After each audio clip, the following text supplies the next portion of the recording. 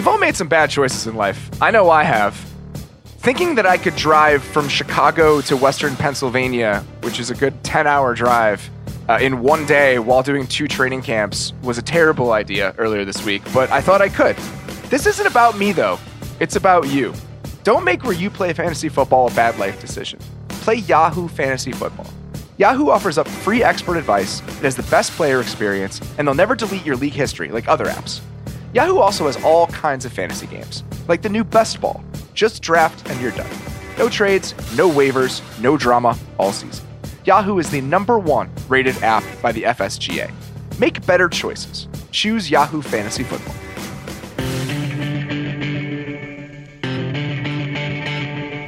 Welcome to the Ringer NFL Show. I'm Robert Mays, joined as always by Kevin Clark. Kevin, how you doing, buddy?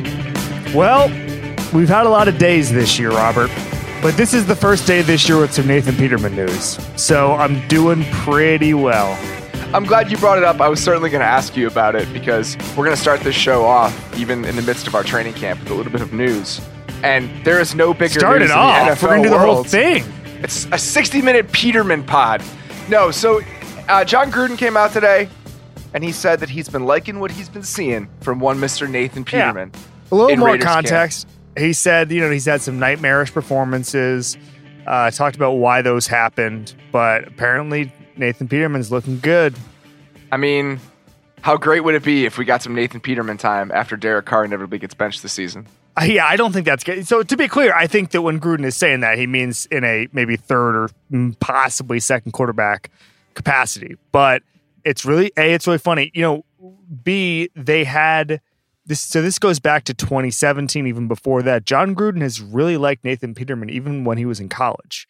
This was written. This is written in the stars. I think this is your fan fiction that you're really digging into right now. I think you might be. This is one of those things. Like twice a year, I'm like, did I die? And this is just my vision of the afterlife.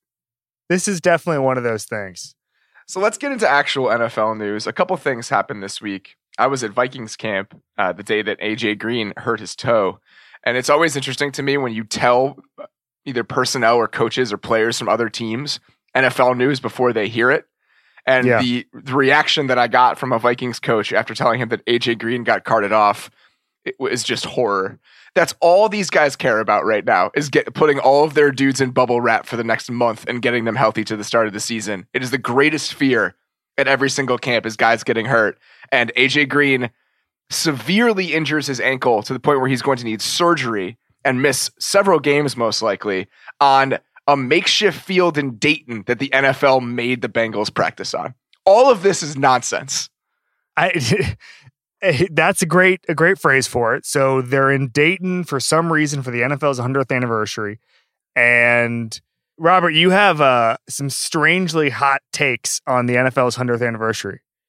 The NFL's priorities are so fucked up at all times. Okay. The amount of time and energy that has gone into this 100th anniversary Hold on.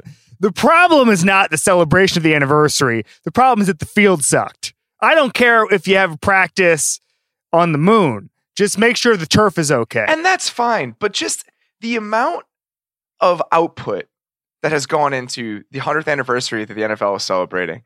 It's just, it's so out of whack. The logo is everywhere. They're doing all of this weird stuff and sending people to Dayton. No one cares.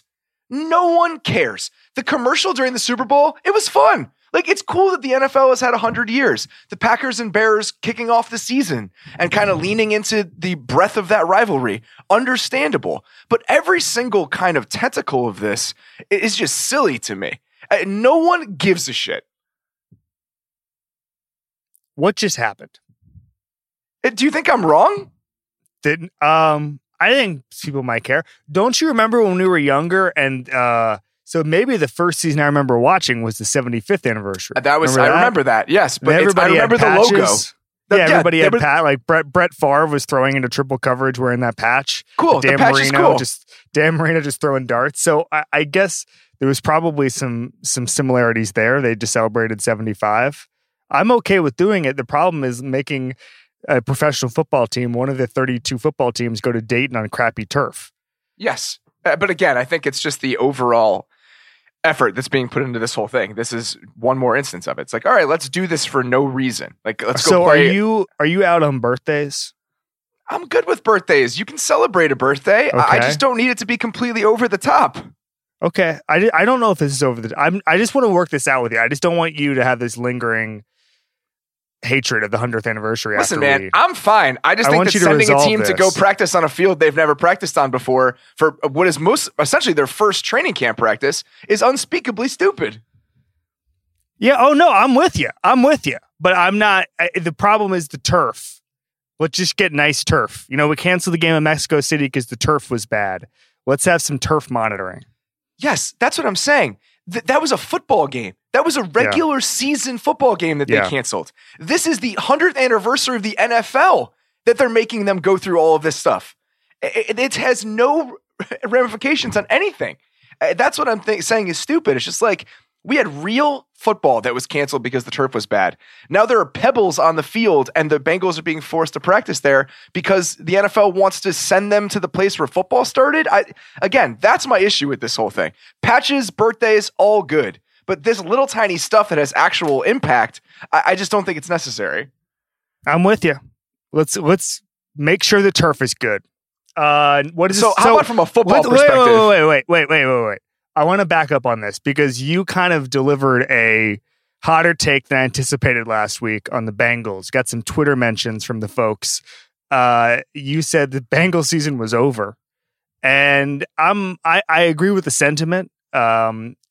It's definitely over now if AJ Green is out. Obviously. So Zach Taylor comes out even just a couple minutes ago and says that they're hoping that he's back for the first half of the season. So it's at least going to be a couple of games. It's terrifying. So when I look at that, I'm saying AJ Green was the bright spot on the Bengals, and now they don't have that. The Bengals are playing in a really good division. They're going to lose a lot of games.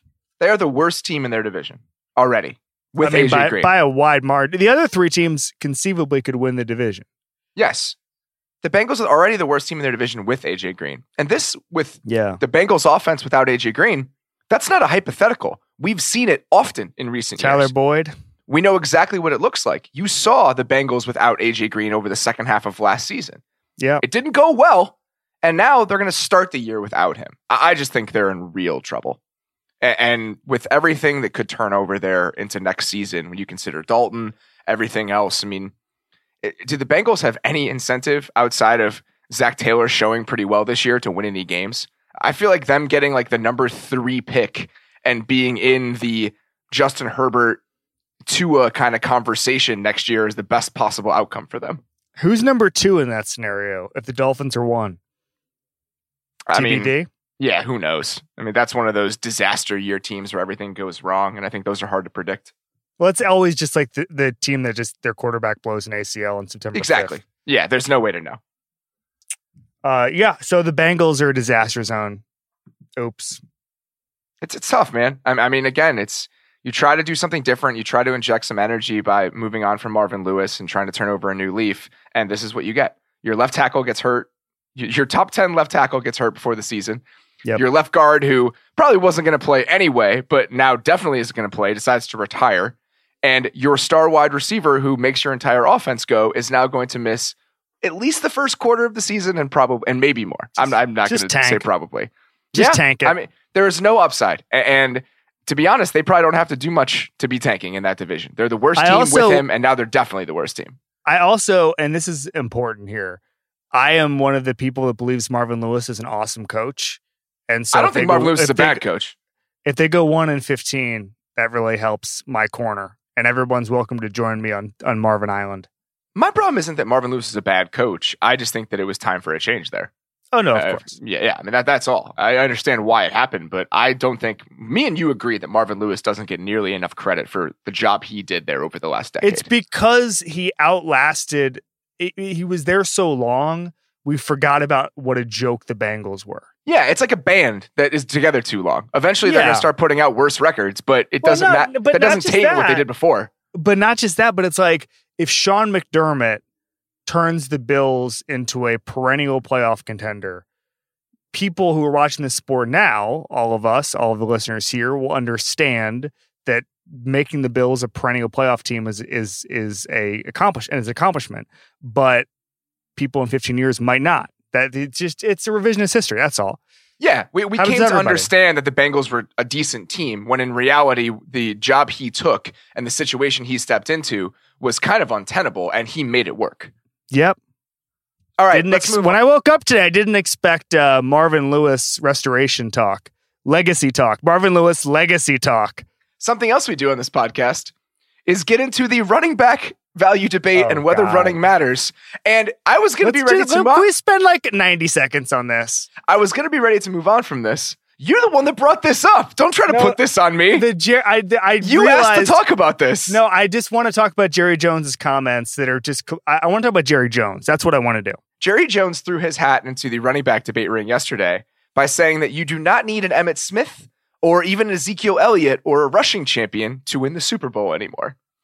My take on this is when you're, how old is Jerry Jones? 70 something?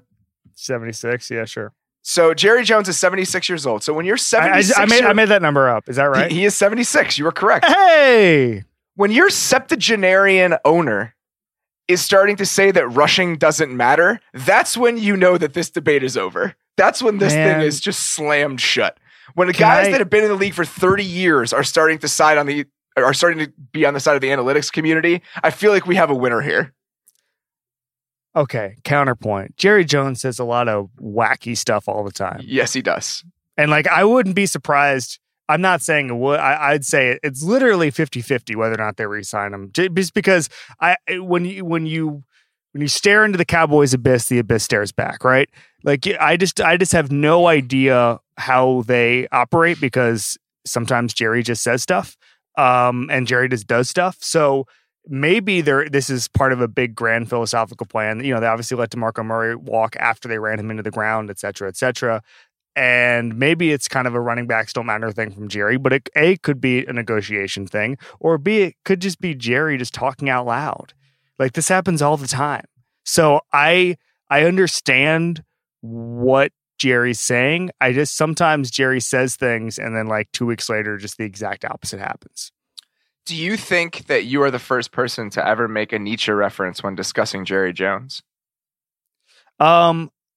Probably. But when I think about that line, I think about the movie Wall Street. That's fair. Not the German philosopher from the 1700s. Most of my things, I'm not a huge Nietzsche guy. Most anything I think about is from the movie Wall Street. So you're way more into the Michael Douglas side of philosophy than you are to Friedrich Nietzsche. Bud Fox, yeah. I meant 1800s with Nietzsche, by the way. I was a philosophy major. I don't want people to Whoa. What? Yeah, you didn't know that? Well, why would I have known that? I don't know. I maybe mentioned it before. Why did you study philosophy? Journalism and philosophy were my two majors. I was very into philosophy because I thought I might go to law school. Are you still into? Well, there's still time. Are you still into it? Are you still into it? I don't read a lot of philosophy now. I still have a lot of philosophy books on my shelves, but I haven't kind of delved into them in a while. I'm not sitting there cracking open Kierkegaard. I don't read Fear and Trembling for pleasure on a Tuesday night. I was a history major. That sounds more right. You being a history major and me being a philosophy major actually makes sense, though. Because your dad is a history teacher. My dad's his professor, yeah. Yeah, he's a history professor, yeah. So I can understand that. Both the Griffin brothers. All right. Which is important. So we'll get back into academia later on, but we are going to dig into a couple tidbits that we have kind of found or stumbled upon in each camp from conversations we've had. I think this is definitely the best way to kind of report back from our travels thus far. You have been to, how many camps have you been to so far? I don't know.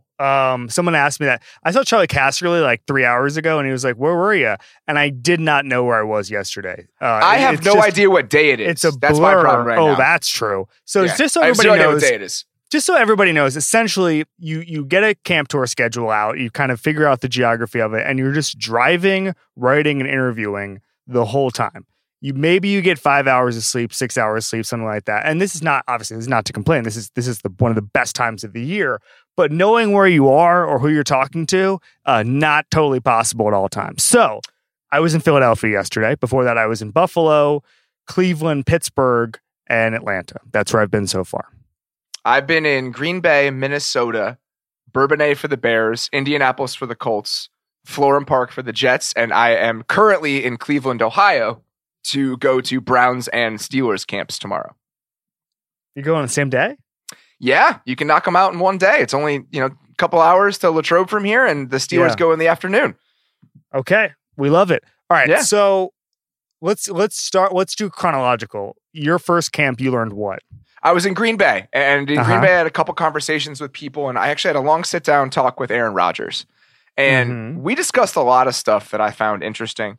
One of the one I'll throw out there is linked to a conversation we've had on this podcast recently. I believe it was when Josh Hermsmeyer was on, and we were talking about kind of Rodgers' preferences with the shotgun and with being under center. Yep. And we chatted about if he's going to be able to step into an under center offense that uses that version of play action as kind of their foundation.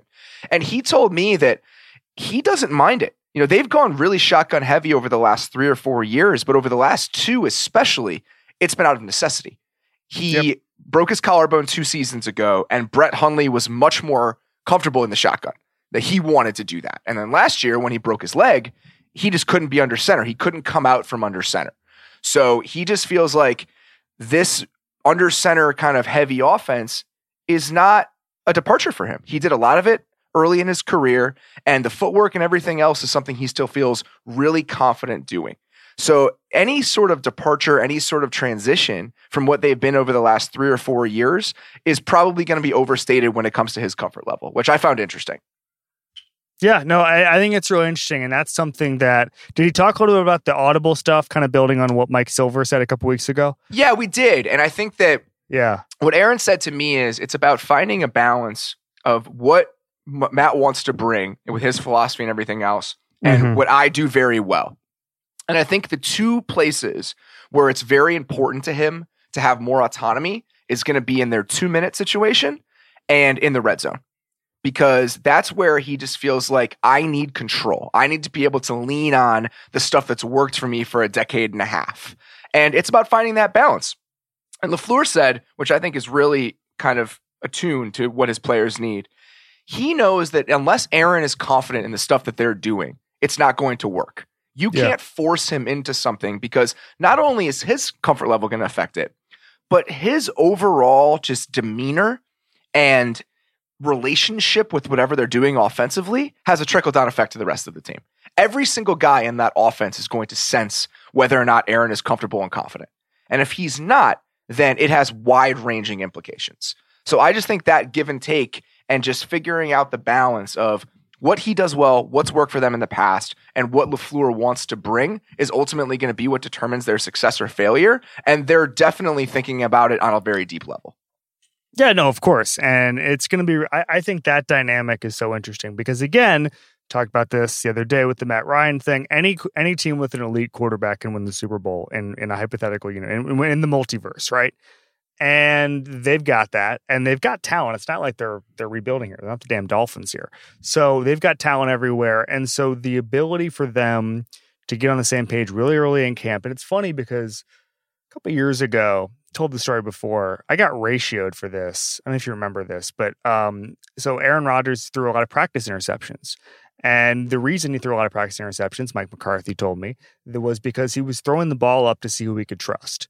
And that kind of stuff, he tries to figure out what he can and cannot do in practice. That's what practice is for. Patrick Mahomes does very similar things. And he tries to figure out what he can do. And so training camp is incredibly important for him because he wants to know, okay, we're going to run this play, but what if I did this to the throw? You know what I'm saying? And so mistakes are made, and it's almost about kind of accelerating those mistakes just to see what you can kind of do. And I think that's why I think him having a new head coach in a training camp, and it's been a long time since he learned a new offense like this, him having a new head coach as he's trying to figure out the personnel around him, I think that's one of the most fascinating training camp stories to watch. Yeah, I totally agree. And it seems like they're considering it on every single level. There are a few other things that he said to me. I don't want to throw all of them out there. I'll probably be writing about you gotta over the save next your couple piece. weeks here. But it was a good conversation. It was a good conversation with both of them. So, it's something I'm watching for sure. What was your first one? Anyway, no, I want to say that the reason I got ratioed is because I explained that Aaron Rodgers was doing that. And then everyone got mad at me because they thought that practice interceptions were some sort of real thing that I was making excuses for. It was a very strange day. It was like, why? And then meanwhile, all the crazy inaccuracy problems Aaron Rodgers has. I think he had like one interception that season. Also, remember last year during training camp when everyone was freaking out about it with Mahomes, and then he was the MVP of the league and threw 50 touchdown passes? Yes. Yeah. We talked about it. Mahomes and I talked about it. It was awesome. All right. My first one. So we actually talked about Atlanta on this podcast. I was in Cleveland. I'll start there. Where I am currently, again, Cleveland, Ohio. Where you are currently. I think it's really interesting to see a couple of things. Number one, Freddie Kitchens talked about this. I'm going to write a piece later in training camp. Basically, they have data that shows that the first couple of days of training camp are when players get injured the most. Yeah. Beyond that, it's like the first 10 days of training camp. So the point is, early in training camps when you get injured. And so they're kind of going on a bit of a slow rollout. And that means people like Odell Beckham or Baker Mayfield are taking it a little slower than they normally would. And I'm interested to see how that happens when you start, because it's an incredibly important training camp for them. And there's already been word about Todd Monken and maybe the speed in which he's installed the offense and all that stuff. So their ability to, again... Did you talk to anybody about that there? I did not, no. Okay. I talked to Freddie Kitchens about a bunch of other different stuff that was kind of... Yeah, I'm talking to him this week too, so I'll be curious to see. I'm talking to Monken this week probably as well, so we'll see how that goes. We'll see you on Friday's show on that note.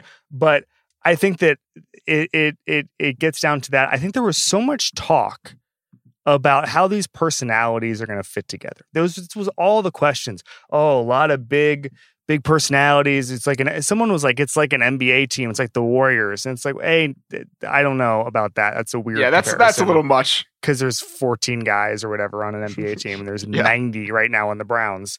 And there's really like 11 guys on an NBA team. There's like 4 guys on an NBA team. But so what I think is kind of fascinating with regards to that is we're talking so much about the personalities in the Browns that I don't think we're putting enough emphasis on how the football is going to fit together. And I think it will fit together quite well. I don't know if they're, quite the perfect roster that we think they are. I think that will be revealed in September, October, whether or not they have the talent we think they are. But I think that it'll be fascinating to watch how they play the first game against the Titans, because everyone's focused on this personality thing, and I think that's going to be overblown. If there's going to be a personality problem, that stuff happens late in the year. If Jarvis and Odell decide the offense isn't working or whatever, that's not going to happen in 2 weeks. That's not going to happen in a month. So I think that we're misplacing our priorities on how we talk about the Browns. Yeah, I'm much more interested in the football than I am in the personality side of it. I understand why people are attached to that or drawn to it just because they are out larger than life guys. I mean, Odell is somebody that he did that GQ interview and everything kind of stops for a day. That's rare in football, and I understand that. And Baker is obviously a lightning rod. I mean, it's everybody who's come into contact with him has a strong opinion one way or the other about him. So I get it, but yeah, I'm much more interested in what's going to happen on the field and whether that translates everything else. I just think that we just overrate, because Baker and Odell give a lot of interviews in which they talk about kind of their approach to talking and the fact that they seem very brash in the media. The idea that somehow the Cleveland Browns have like the most volatile locker room or something, that's just ridiculous. Yeah, I know Joe. I know Joe Bitonio kind of like I've talked to him many times in my life. The idea that he's he's part of a team that's going to have this shaky locker room dynamic is very funny to me. But just beyond that, I mean, there's some teams that are just constantly on the verge of a mutiny from like day one. Okay, like the Browns are not that. So this idea that they're just some pirate ship in the night, that's a little bit overblown. Also, I know that the big name players, we pay attention to them more and they get talked about more. Football locker rooms are very interesting ecosystems. Yeah, and they're big. And there are a lot of dudes in locker rooms that just aren't nice people or people that are easy to work with. And we never hear about it because they're the 10th best player on the defense. Like those guys can also sow discord. That should not be discounted. So I know those guys are huge personalities, but that doesn't mean that they will define what the locker room is like. Yep. I'm pro Baker and Odell. Yeah. Trust me. I am as well. I'm very excited that it's happening. All right. I went to Minnesota next, and I was kind of surprised by this. My takeaway from being there after I was kind of there all day. I had a few chats with people, and there's a real sense of urgency there, and not from the perspective of, we have this team, this is a veteran laden group, whatever. I just feel like they're pushing the pedal here. I was having a discussion where I didn't realize this, but Eric Kendricks, they converted some of his base salary into a signing bonus this year. And it is the first time in the Rick Spielman era that the Vikings have done that. They're going outside of their standard operating procedure in order to maximize the roster they have right now. They know that this is the last year where this group can be together. I think part of them thought last year was going to be it because Anthony Barr was not coming back. But now that Barr is back, that he took a little bit less, even his structure is not something they would normally do. His contract is very backloaded. They usually kind of pay equally over the deal for the most part. They're really stepping outside of their comfort zone in order to push this season as far as they can push it. And I think that speaks to two things. One, just how aggressive teams around the league are getting. Teams like New Orleans have done this forever, but I feel like some of the more conservative teams are seeing that you're not getting bit as hard because the cap is going up so fast. And they're saying, why don't we try this? Because we seem to be a little bit too risk averse now in this current climate. Are you saying the Vikings are going to win the Super Bowl? I don't know if they're going to win the Super Bowl. But just beyond that, it just feels like, this group knows that they need to do something this season. And I didn't really sense that from the outside, the idea that this might be coming to the end for the brain trust there. But for whatever reason, I heard that from a couple different people. It's like they need results. And that was surprising to me. Well, they have their quarterback under contract for 2 more years, which is not a long time in quarterback world. It's fully guaranteed. They have cost certainty there. And I think there's a big question mark, but what happens beyond that? I want to get your take on this. I remember I've been thinking about it when I think about the Vikings for a while. I was on Rosillo's pod with Albert Breer a couple of months ago, and he said, what is the high point going to be of the Kirk Cousins era in Minnesota? And I said, I think that the next 2 years they get to an NFC championship game, and that's it. They're an NFC championship type team. Game type team, but not necessarily a Super Bowl type team. Where do you stand on that? Is that a team that right now is good enough to get to the Super Bowl? I think so. I think if things break the right way and that offense really works, they could get to the Super Bowl. I believe that. They need a couple breaks. They're definitely some projection there. They're definitely. I'm high on. I like Kirk Cousins. They are definitely in my group of teams that could conceivably win the Super Bowl. Yeah, I'm there. I feel like the offense really needs to click. They need a lot of stuff to go right with their rookie offensive linemen, the shifting offensive linemen, Cousins' comfort in the offense. They need to find another pass catcher. They told me, I heard from a couple people there, they really like Chad Beebe as their number 3 receiver. They think that they can play in 11 with him as the number 3 guy and then kind of mix it up into more 12 with Irv Smith and Kyle Rudolph. They like their multiplicity on offense this year in a way that they have not in the last couple seasons. So, there are a lot of aspects to where they could be better offensively, but again, it's all projection. There's no way to know at this point. Yep, totally. What's next? I guess I'll do one. It's all you. I went to Buffalo. I kind of like a lot of the things that they're doing.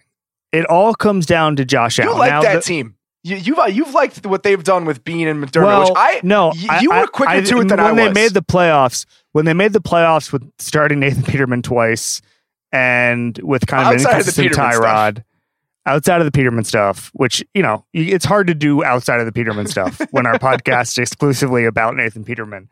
But when you make the playoffs, I know they didn't go 13-3 or anything. I think that when they made the playoffs with a bad roster, I'm always impressed by that kind of thing. Taking over early, being ahead of schedule. I'm always intrigued by that because it's a sign of a good coach. I think Sean McDermott's a pretty good coach. I think he's actually probably. I wouldn't want to rank him anywhere right now, but I actually am probably higher on him than most people are. I think that there's a lot of things there. Number one is they've got kind of a veteran group, especially on defense. And what I was intrigued by is we talked a little bit about it. And I asked him kind of why you have so many guys who, in an era where we're all talking third-year guys who make $1 million, why you have maybe a more expensive defense or guys who are from other teams. And McDermott actually cited the Patriots. And, we've talked about this, but a couple of years ago, they basically cornered the market on mid-level veterans. Yeah. And that's something that's really been popularized since then around the league. And the Bills are on the cusp of that as well a little bit. And I think that you're starting to understand and see the pendulum swing back a little bit as far as veteran stuff goes. I think with the offense, I think they were surprised last year with how the offense developed. I don't think they expected as much about from Foster as they actually got. I mean, they were 20 yards per catch when he connected with Josh Allen. I mean, it was pretty incredible. So now all of a sudden you have sort of found money with Foster.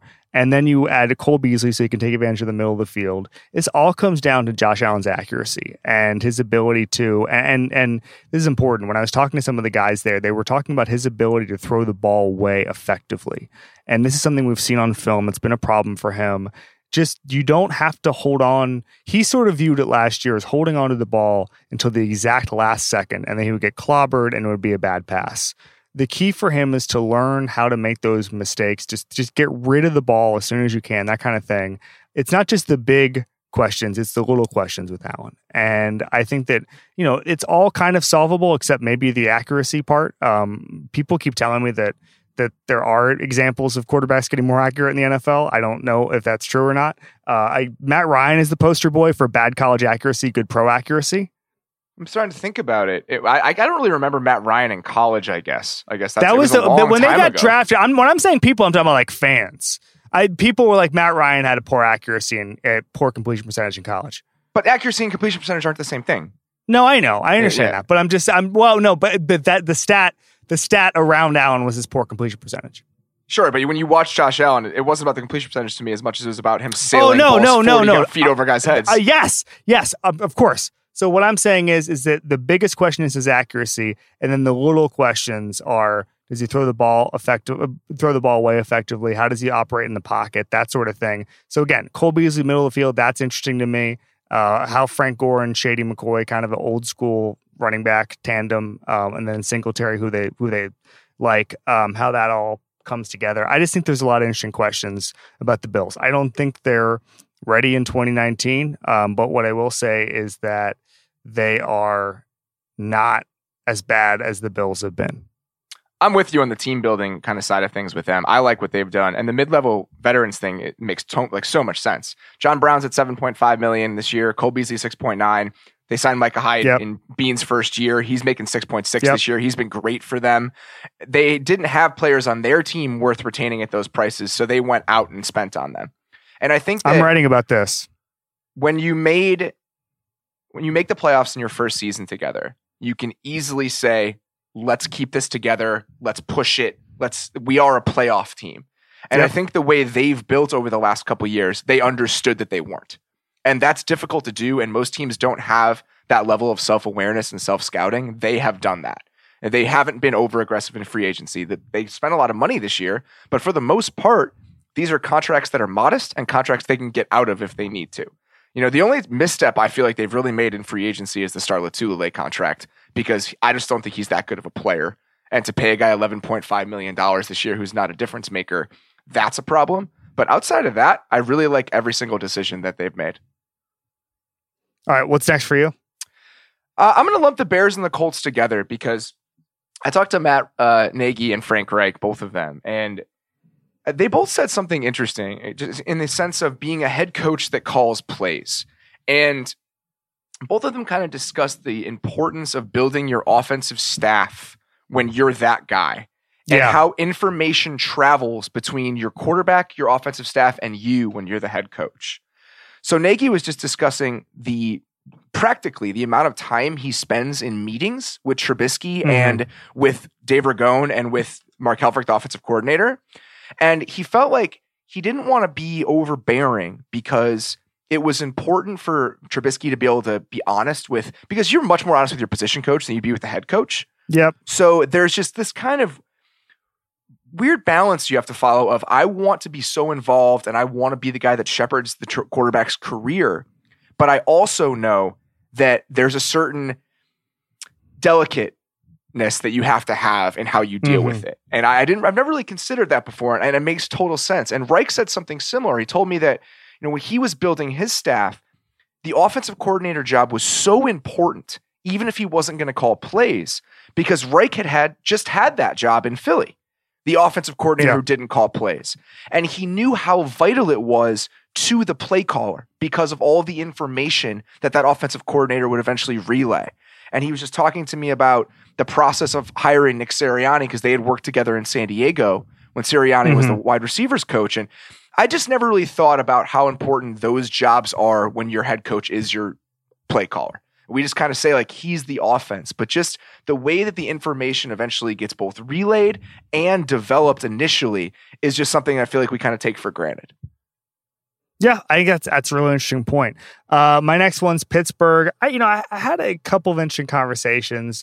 One is, I think they think Devin Bush gets them more athletic on defense. I'll have a little bit. I'm writing a Steelers bit, I think, next week. I think it's intriguing where they go from there because they've got Baker Mayfield in their division and Lamar Jackson in their division. And I think if you don't have athleticism on defense, you're going to be in a lot of trouble. So I think that's interesting. I also think I was talking to their offensive coordinator yesterday, actually, by phone, and we were talking about how he thinks he's great, by the way. I love talking to him. Best. How he thinks the offense is going to change in 2019, obviously without Brown. It's kind of an obvious question, but you kind of have to answer it. And he said that the thing that you don't realize with Brown is you don't know what defense looks like without Antonio Brown. You don't know how defense are going to attack you. So it's kind of hard to even guess what the offense is going to look like until they start attacking the Pittsburgh Steelers from without Antonio Brown from a defensive standpoint. Where does that attention go? Do they play Juju like they played Antonio Brown? Do they do something with Vance McDonald? I just think that it's kind of a brave new world for the Steelers, and I'm intrigued. And I think there's a lot of questions about where they go from here, but I actually think they have the pieces to figure it out a little. I don't think they're going to win the Super Bowl or anything, but I think that they still have roster talent and a pretty good coaching staff. Yeah, I'll be curious to see what their offense looks like. The point about not knowing how defenses are going to respond without Antonio Brown is fascinating. I mean, you never really consider that, but he's one of those players along with a guy like Tyreek Hill that just changes the geography of a defense. I mean, it's almost like Steph Curry, just because the way that they have their own gravitational pull changes everything that you can do. Yeah. So, that's the Devin Bush thing makes sense. I mean, I think that's correct. I mean, they have athleticism. You wrote about this a couple years ago that they were one of the teams that was really harping on spark scores, everything else, just trying to get as athletic as they could. Well, it was after it was after the Jarvis Jones thing. Yes. Because the way you get into athleticism is you draft someone like Jarvis Jones and you who's say, all production, no athleticism. Well, time to start drafting athletes. And they've done that, but they've done that at positions where we normally value athleticism more, if that makes sense. Like do with edge rushers, their safety. Linebackers, historically, I think that's why there's an outdated view of how valuable they are. They're thumpers. That's what they've been. And as we've gotten to a place where dudes like Deion Jones are so valuable, you need that guy. You need that guy who can just erase mismatches and be more of a coverage player than anything else in the middle of the field. And I just think that Devin Bush does so much stuff. He was one of my favorite players in the draft. I understand why they traded up for him. I think he's going to have a huge impact.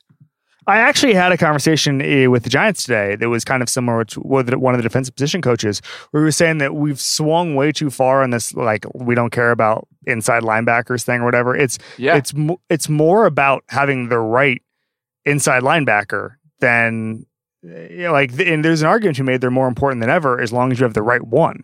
I've made that argument about Bobby Wagner. I'm totally in. Yeah. I agree. You have a guy who agrees with you in the New York Giants facility. Great. That's surprising considering everything they've ever done because I disagree with most of it. I'm in their parking lot right now. There you go. Can't speak too loudly. Speaking of football teams based in New Jersey, I was with the Jets yesterday and I had a conversation with Sam Darnold and it hit on a lot of different things. And one thing that I came away thinking after talking to him is just that he really sees the league differently this year. I was asking him whether or not things have kind of practically changed now that he has an offensive-minded head coach. because there are a lot of guys that have played for defensive-minded head coaches, and when they get that guy in the building, they kind of see the light, like they can see in Technicolor for the first time. Even Brian Winters, the guard yesterday, was mentioning how different the feeling in meetings is and stuff because the head guy is the one running them. And Darnold was almost confused by the question because his response was like, dude, I didn't even know what the hell was going on last year. Like, I was swimming so much that the only thing that's different to me now is that I understand what's happening and I can actually function as a professional football player. Gotta tell you, that's a pretty big difference. Yes. And that is the biggest difference. So to me, it's the idea that they're going to be more offensive minded and Gase is really going to kind of streamline what they want to be, then all the identity, everything else.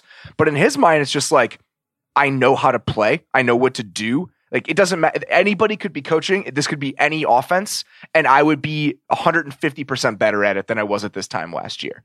Which, when what a glowing endorsement of Adam Gase. He's excited about Adam Gase, but I feel like that's me kind of reading into what he was saying. But I legitimately believe that guy is going to be really good and that this has a chance to be just a monster year for him compared to what he was for the entirety of last season. Like, we're going to see second half Sam Darnold for 16 games. And if we do, more than Le'Veon Bell, more than all the money they spent, more than Adam Gase, that is going to be the biggest thing that determines whether or not this team is good or not. Okay, well, that's interesting.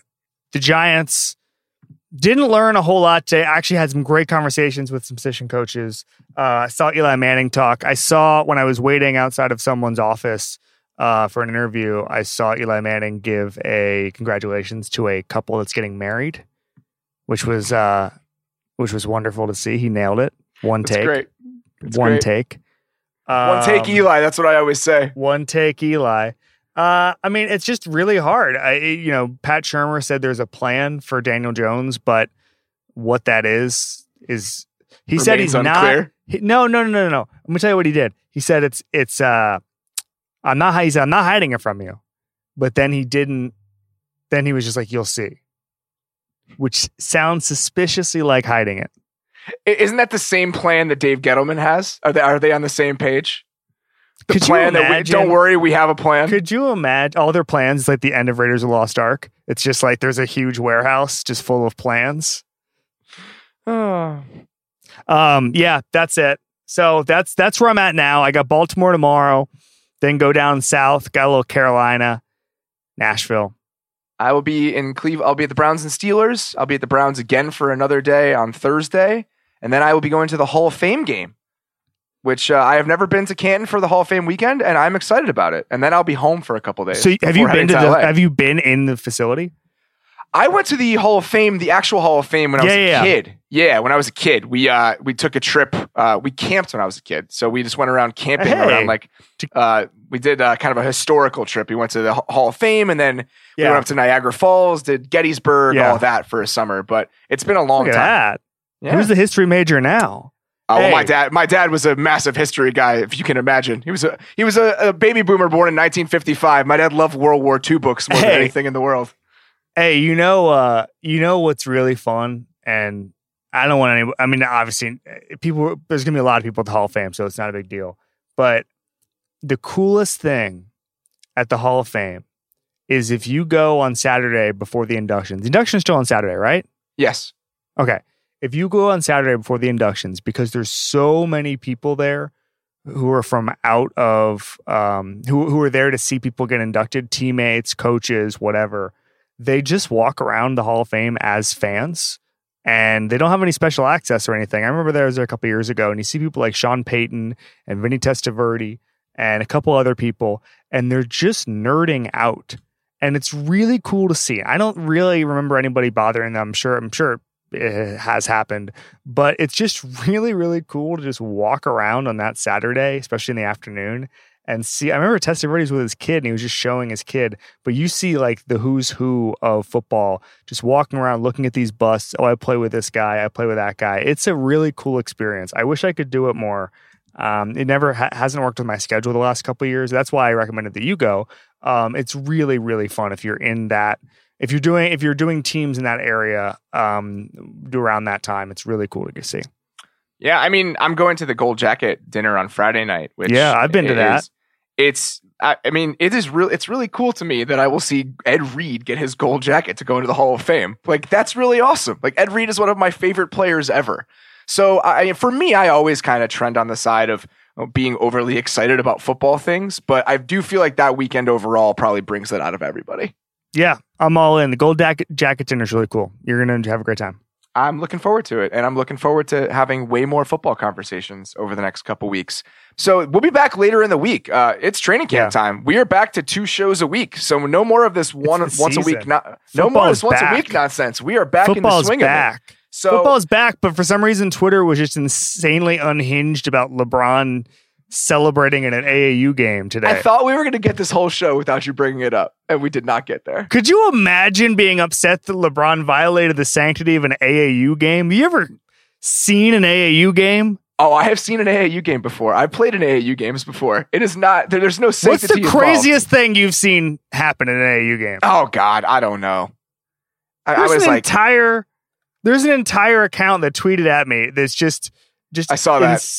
insane things that happen at AAU games, and it's not exactly, the AAU game's not exactly the Super Bowl here. Let LeBron have some fun. I'm with you. Oh, I'm sorry that LeBron dunked during the warm-ups. Yeah, what a shame that you get to see one of the greatest basketball players and greatest athletes of all time having a good time and nurturing his relationship with his son. The fucking horror of it all. If you're on the opposing team, you have a story forever. Yes. Other than that, what a disgrace. It's so dumb. All right. We'll be back later in the week. As always, guys, thank you so much for listening to the Ringer NFL Show on the Ringer Podcast Network.